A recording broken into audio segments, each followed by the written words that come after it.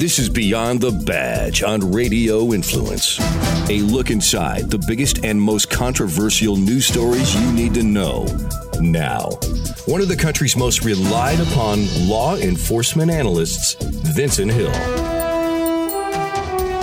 Hey, good evening and welcome to Beyond the Badge. Today is Tuesday, January the 1st, 2019. That's right.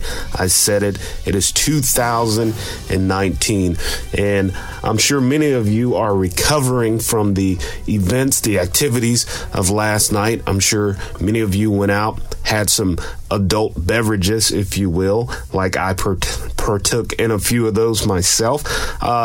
That's what we do when we're celebrating. We're bringing in the new year. We have a time to reflect on everything that happened in the previous year, 2018. It was a very busy, a very fast year for, I'm sure, many of us. I cannot believe myself it's already 2019.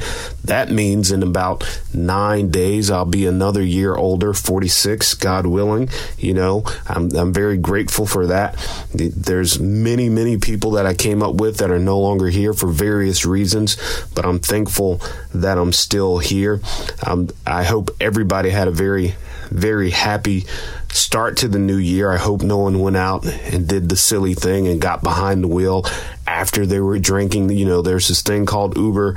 There's this thing called Lyft. There's this thing called a taxi that's been around for hundreds of years.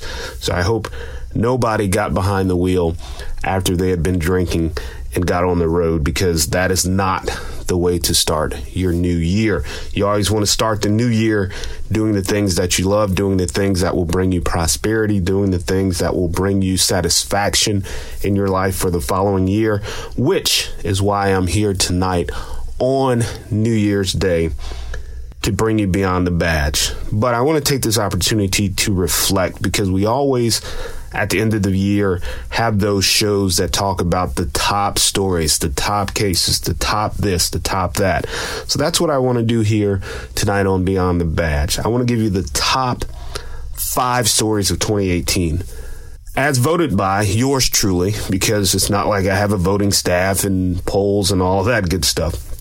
As voted by yours truly, the top 5 stories of 2018 as it relates to policing in this country, because the show is called Beyond the Badge. So I want to start with number 5, and it was a shooting in Florence, South Carolina, where 7 police officers were shot. One was fatally shot when they were actually attempting to serve a warrant. And it took place back in October of this year, 2018. 7 South Carolina law enforcement officers were shot, one fatally, in a confrontation with the man who had held his children hostage as he fired on the officers. Now, the backstory, the officers showed up around 4 p.m. to the guy's home. They were attempting to serve a warrant. And, I've said it countless times on this show, when people don't want to go to jail, they will do stuff to make sure they don't go to jail, or to at least attempt to make sure they don't go to jail. So this guy obviously knew police were coming. He had a warrant. Police show up. They approach the house. He fires upon those officers. Other officers arrive to try to help those officers, and he shoots at those officers, actually killing one of those police officers. They actually had to get a bulletproof vehicle to rescue the wounded and deceased officer. After about a 2-hour standoff, the man finally gave up and was taken into custody. Now, not only did he have to deal with that outstanding warrant they were attempting to serve, now, of course, the murder of a police officer, the attempted murder on 6 other police officers. So this guy had a very bad day, if you will. More importantly, the officers involved in that had a very bad day. And I always say, nothing is routine in policing. No officer leaves the house with the guarantee that they're going to come home. Obviously, this officer in Florence that lost their life that night back in October did not leave the house with the intention of not coming home. So it just goes to show you how things in the split second can go from 0 to oh shit, just like that. So in one day, 7 police officers in Florence, South Carolina were shot, 1 killed. Let that sink in. One incident at 4 p.m. in the afternoon, where kids are usually getting out of school, people are getting off work, shifts are changing at jobs. During that time, in broad daylight, if you will, 7 police officers were shot and 1 killed in one incident. That is a lot. I mean, if you think about it, when people say mass shootings, it has to be more than 2 or 3 people that were shot. Would you consider this a mass shooting? I definitely would consider this a mass shooting. But of course, the mainstream media did not, report on this as much as I thought they would have. If the roles were reversed and it was this guy just shooting 7 random people in South Carolina, I think that it would have been covered as a mass shooting. We would be hearing the debate about gun control, mental health. We'd be hearing all these debates that we've always heard over the past few years when it relates to mass shootings. But since it was just 7 police officers, which still meets the criteria of a mass shooting, by the way, it didn't get the coverage it deserves. And, unfortunately, that's tragic. But that was in Florence, South Carolina. So that I consider number 5. And that's pretty big if you think about it. So, wow, what the heck is number 1? Because we're talking about 7 police officers being shot and killed, or shot and 1 being killed. What the heck could be number 1? How do you top that? Well, you got to wait. Now, I want to transition to number 4. And this would have been higher on the list, but there's another case that I have at number 2 that we'll talk about here just in a bit. Now, number 4, Dallas, Texas. You probably remember this. This was September 6th of 2018. Police officer Amber Geiger was returning to her apartment. She parks on what she believes her floor of the parking garage. She goes into what she believes is her apartment, and this is where things take a wild turn. She says she gets to the door's partially open. Again, she believed it was her apartment. She had worked a 12-hour shift. She enters. She sees a large silhouette in the apartment. She says she gives commands, and then she fires. Well, come to find out, it wasn't her apartment. She calls 911 saying she had shot someone. That 911 call has not been released for obvious reasons. We'll get to that here in a second. She calls 911. Come to find out, Bolton John was shot and killed, and it was actually his apartment. Now, initially, she was charged with manslaughter. Of course, the grand jury came back with an indictment of first-degree murder. So she's awaiting that trial right now. Now, of course, this case got a lot of national attention because Amber Geiger is white, Bolton John is black. She's a police officer. He's an unarmed black man. So it definitely fit the narrative that the mainstream media wanted to go with. Now, we talked about this case on this program before. When you look at the search warrant and the evidence recovered from the apartment, it could appear that maybe she did believe she was in her own apartment. Her police bag was inside the door, just off to the left. Typically, when you come in and you have your bag, you drop it to the left or you drop it at the door. That's what I used to do when I'd come in with my gear after a shift. Of course, the family was upset because they say they found marijuana in the house and they're trying to victimize the guy. Not necessarily. They're doing a search warrant because it was an active crime scene and they have to identify the things that were recovered in that search warrant. That's how it goes. That's why it's called a search warrant. You're looking for evidence. So, of course, they're going to search the home because they're looking for shell casings and everything else. All right, so I mean, I don't know how I feel about this case. Could she have thought it was her apartment? Well, her apartment was directly below his.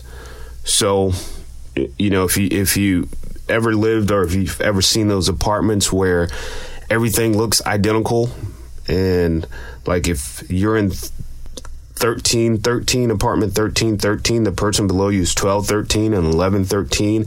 And I use that as an example because that's how my apartment is set up. If maybe you're, discombobulated from a 12-hour shift, you've had a long day, you park, you get in this routine. A lot of people are not understanding. You get in a routine of parking in a certain spot. I park my car in the garage in the exact same spot every time, right? You get in a routine. You're thinking you're just going through the motions. You're doing what you think is based on muscle memory. You go into an apartment that you think is yours. Could it happen? Absolutely. Is there more to the story? We don't know. I truly don't believe it was a case of this white officer wanting to do harm to this unarmed black male who she happened to live in the apartment building with. Now, this is not a traffic stop. This wasn't a case of he was resisting arrest and she had to use deadly force. So, as much as people want to put race into this, I don't think... In fact, I'll go out on a limb and say, I'm sure this is not what that case was about, because how do you prove that? Again, this is a guy who lived just right above her. I'm sure in some passing they've come across each other, living in that same apartment complex. So, unless... the prosecution can come out with texts and emails between the two where they were having this love triangle or something like that. And, they can say that, because he was breaking up with her, she went in and did this whole thing and made it appear that she went into the wrong apartment. I really don't see how you can say this was intentional. Now, I personally believe, when they indicted her back December 1st on murder instead of manslaughter, of course, that was to appease the public, appease the community. But I think that can come back to backfire on them. And I think back to George Zimmerman, Trayvon Martin, when Benjamin Crump and all those attorneys kept pushing for murder and murder and murder. I kept saying that is such a hard pill to swallow, such a hard case to prove. Stick with the manslaughter. And when they didn't, George Zimmerman walked free. He was acquitted of murder. It had nothing to do with race. It had nothing to do with the fact that Trayvon Martin was black.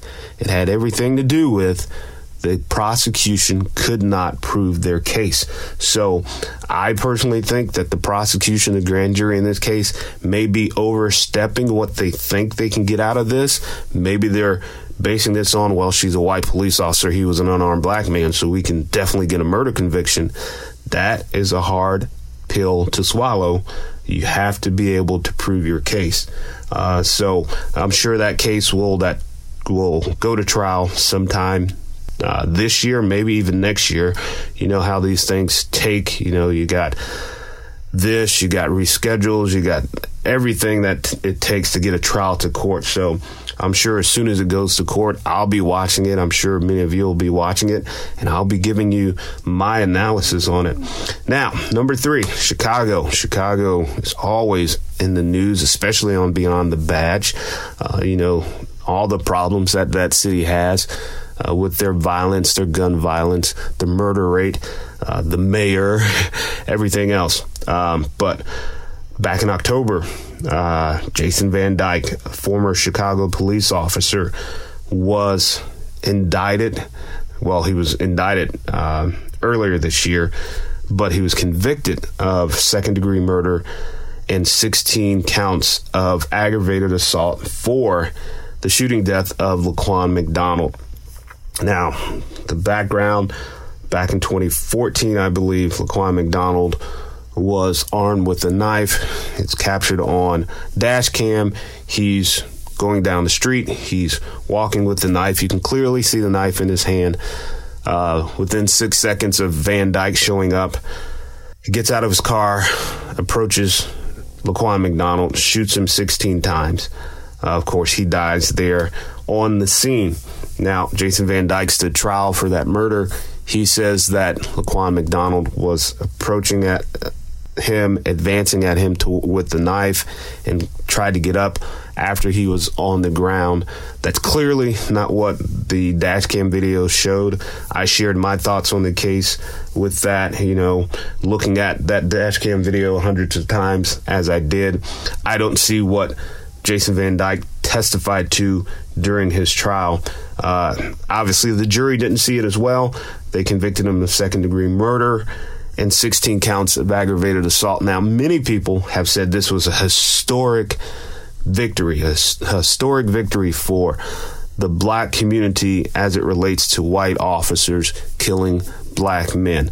I will have to disagree 100% because, every circumstance is different. You can't lump every police encounter in with Jason Van Dyke. And again, if you haven't watched the video for yourself, go and watch it and see for yourself if you can articulate that Laquan McDonald was advancing and lunging at Jason Van Dyke with the knife as he wrote in his incident report way back in 2014. So I wouldn't say this is a victory for the black community as it relates to white officers killing black men. I will say that the jury actually looked at the evidence and they made their decision. They came up with the verdict based on the evidence. This is not a victory. Every case is different when it relates to police encounters. You can't lump any of them with this one. Just like when you hear Trayvon Martin and you hear white police officers, you cannot lump that together because George Zimmerman was not a police officer. So every case is different. You have to look at the evidence in the case. Now, Jason Van Dyke appeared back in court just a couple of weeks ago, actually. At the beginning of December, he was asking for a new trial, saying that the jury was prejudiced against him, not racially prejudiced, just prejudice against him, based on several factors. And the judge denied that. So Jason Van Dyke will return, I believe, on the 18th of January to find out what his sentence is. Now, just to give you a little idea, remember, he was charged with second-degree murder, which could hold 25 to 30 years in prison in the state of Illinois, and 16 counts of aggravated assault. And if I remember correctly, one count of aggravated assault could carry up to 20 years in prison. So you're looking at 16 counts times 20 plus the 25 years. I don't know what, the judge may consider as far as first-time offender or anything like that. I don't know if the judge will consider that. At the end of the day, Jason Van Dyke was acting within his duties. Police did get a call about a male with a knife walking down the street. You do see Laquan McDonald with the knife in his hand. I don't know if the judge will take any of that into consideration when he makes this decision, but I can tell you it doesn't look good for Jason Van Dyke when you're talking about those charges, those convictions. Just the second-degree murder alone is a lot to carry there when you're talking about a conviction. But Jason Van Dyke, so that sentencing, again, January 18th. As soon as I know, I will, of course, bring it to you here on Beyond the Badge. Now, number 2, this actually happened just outside of Huntsville, Alabama. Back on Thanksgiving Day, there was a shooting at the mall. This made national news. Benjamin Crump was on CNN, as he always is, talking about it. Backstory, 21-year-old E.J. Bradford Jr. was fatally shot at a mall in Alabama, I believe in Hoover, Alabama, on Thanksgiving night. Now, the backstory is Police were working an extra job, as most police do, providing security at the mall. Shots ring out at the mall, so police are already there. They, of course, run to where the gunshots are. They see E.J. Bradford, apparently with the gun, and this has been corroborated by witnesses, and even Benjamin Crump himself went on MSNBC and said all they saw was a black man with the gun. So police shoot and kill E.J. Bradford. Now, I believe initially they said it was an active shooter. Once E.J. Bradford was shot and the threat was eliminated, they said the active shooter situation had been resolved. Now, I believe the day after, or maybe a few days later, police came back and said, well, we don't believe that E.J. Bradford was the actual shooter where two people were shot, but he may have been involved in some part of the altercation. Now, of course, again, it made national attention because you have the white police officers shooting the black male. And again, just like I just talked about Van Dyke, you cannot put every case into one bowl, one bucket, if you will. There's a difference here because police were responding to shots fired. They were there on the scene as the shots rang out. This wasn't a dispatch call where they got a description of the shooter and a location of the shooter. They had a split-second decision-making period where they had to, in their minds, eliminate the threat of an active shooter. E.J. Bradford was found with the gun. So, of course, people are demanding these police officers get fired, they get charged with murder, the whole shebang. But each case is different because you have to take into account what the officers were responding to, how they responded, what they saw when they responded, and what they are trained to do when they respond to an active shooter, which is what they thought it was in that exact moment. Now, I've said this when I talked about this case. Was it an active shooter situation, as in some random guy comes off the street, starts shooting a bunch of people? No. It was at an urban mall that the fight started as a verbal, then a physical, and then people pulled out guns, which we see all the time across this country. So it wasn't an active shooter in the sense of some random guy coming off the street and just blasting people. I get that. But when police hear gunshots, their job is to protect and serve the public. And part of that protection is eliminating the threat. So when you come around the corner and you see a guy with a gun, just seconds after you've heard shots, and you see people running, and you see two people shot, in your mind, that is the threat. In your mind, that is the threat. Now, his family said, oh, he was a veteran. Well, he went to basic training. He failed out of basic training. I thank him for his service, though. I really do. He was a veteran. He wouldn't do this. That's not his character. All this other stuff. But to that, I say this. When I come around that corner and I see you with the gun, I don't know if you're a veteran. I'm not asking if you're a veteran. I don't know your character. I'm not asking your character. I'm not asking your mama's name, your daddy's name, what you did for Thanksgiving. I'm not asking any of that because all I know is I just responded to shots fired and I see you holding a gun as I come around the corner. So when do I have time to figure out if you're a veteran, if that's your character, or anything like that? I don't have that time. So again, Benjamin Crump, his family, all of these civil rights groups are asking that these officers get fired, and they demand justice, and all the stuff we've heard time and time again. But at the end of the day, were those police officers being egregious in their actions? No, they were not. Did they wake up that day to go out and kill a black man? No, they did not. The only thing that they did, they responded to shots fired within seconds, and they found E.J. Bradford to be armed with the gun. Now, that is number two. So, the number one story of 2018, again, as voted by me, Vincent Hill, is the number 52. Now, you may be asking, what the heck is 52?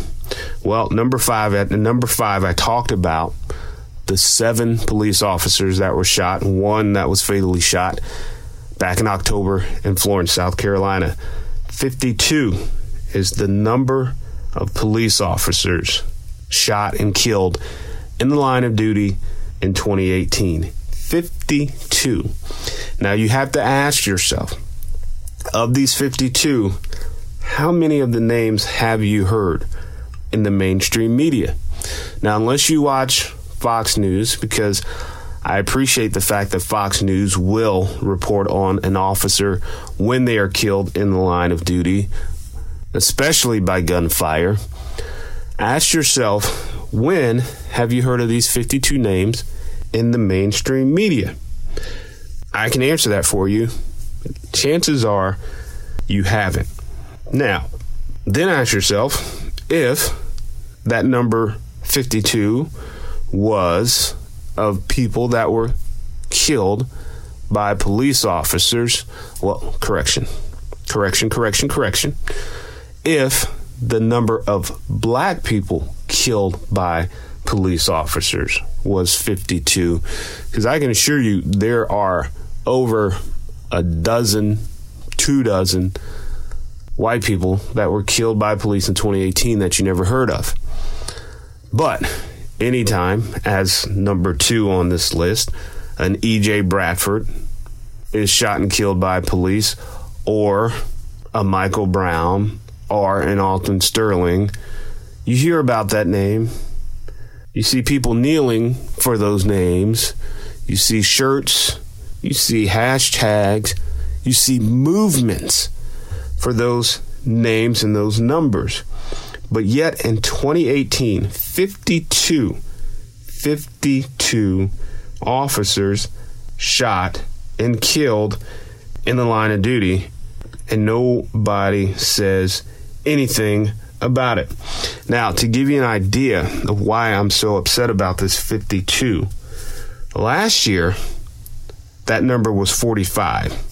So if I do the math, that's 7 more than the previous year of officers shot and killed in the line of duty. So what is going on here that it's okay for officers to be shot and killed in the line of duty and it not make a difference?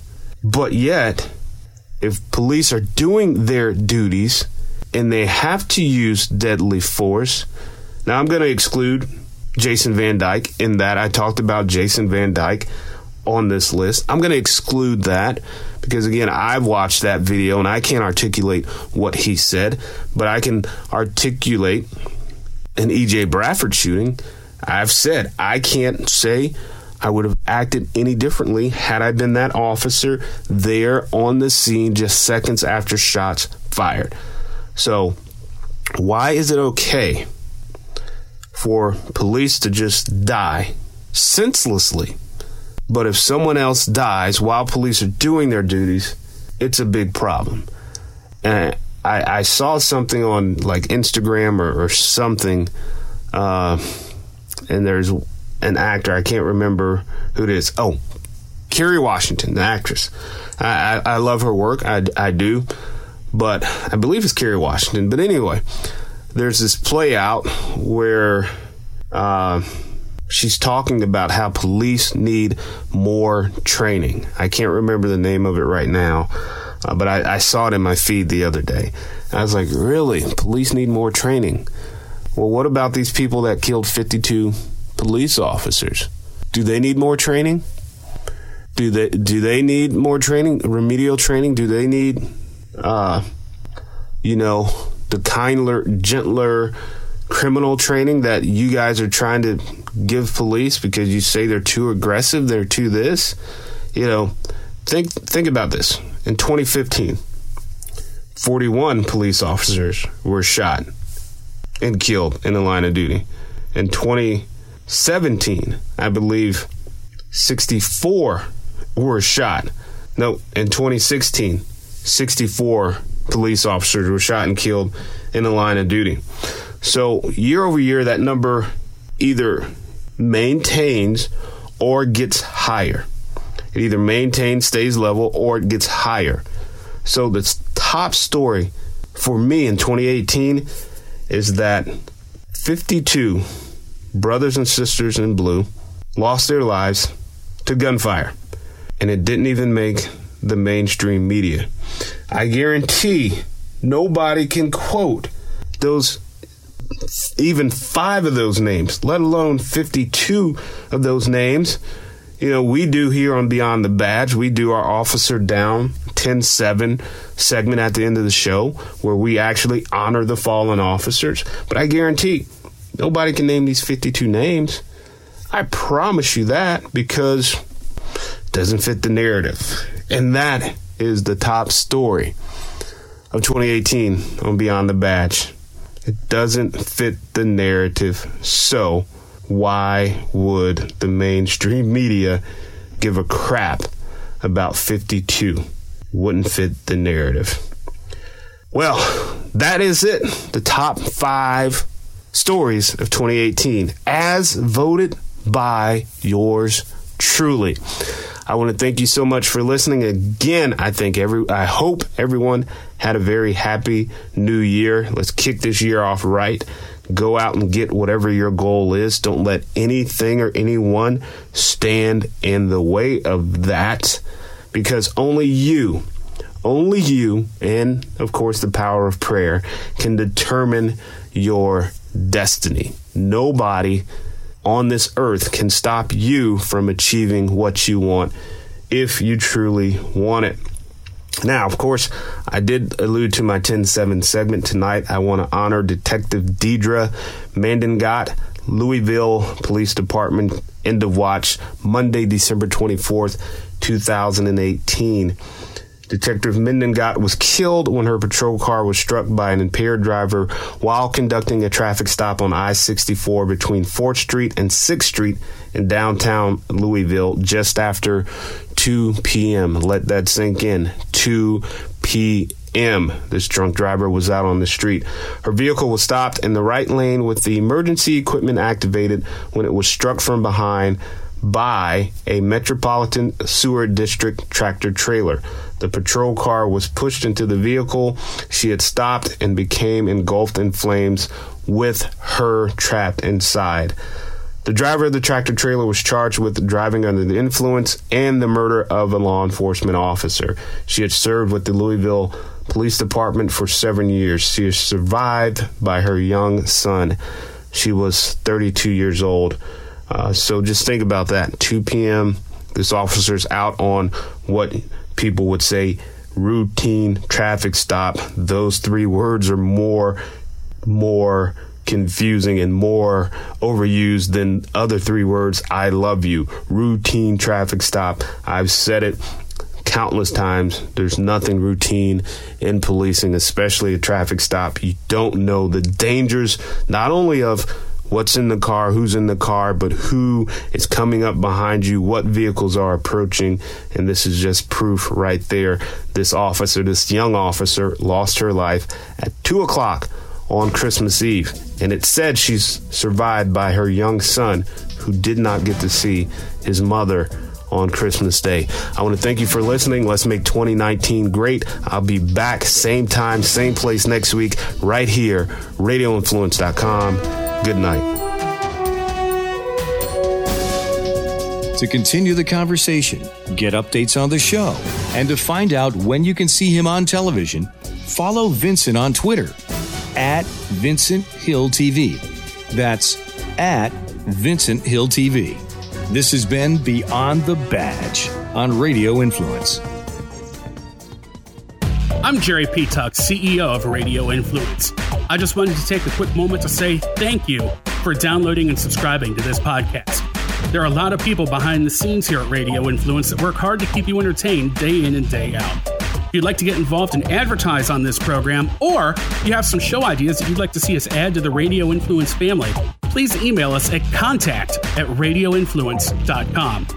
We all have crazy schedules, so the fact that you took time out of your busy day to let us entertain you for a while means a lot. Without you, the listeners, we wouldn't exist, so thank you again for downloading and subscribing to this show. Don't forget to check out radioinfluence.com to see what other shows we also have to offer. All of Radio Influence's programming can be found on Apple Podcasts, Stitcher, TuneIn Radio, Google Play, and of course, radioinfluence.com.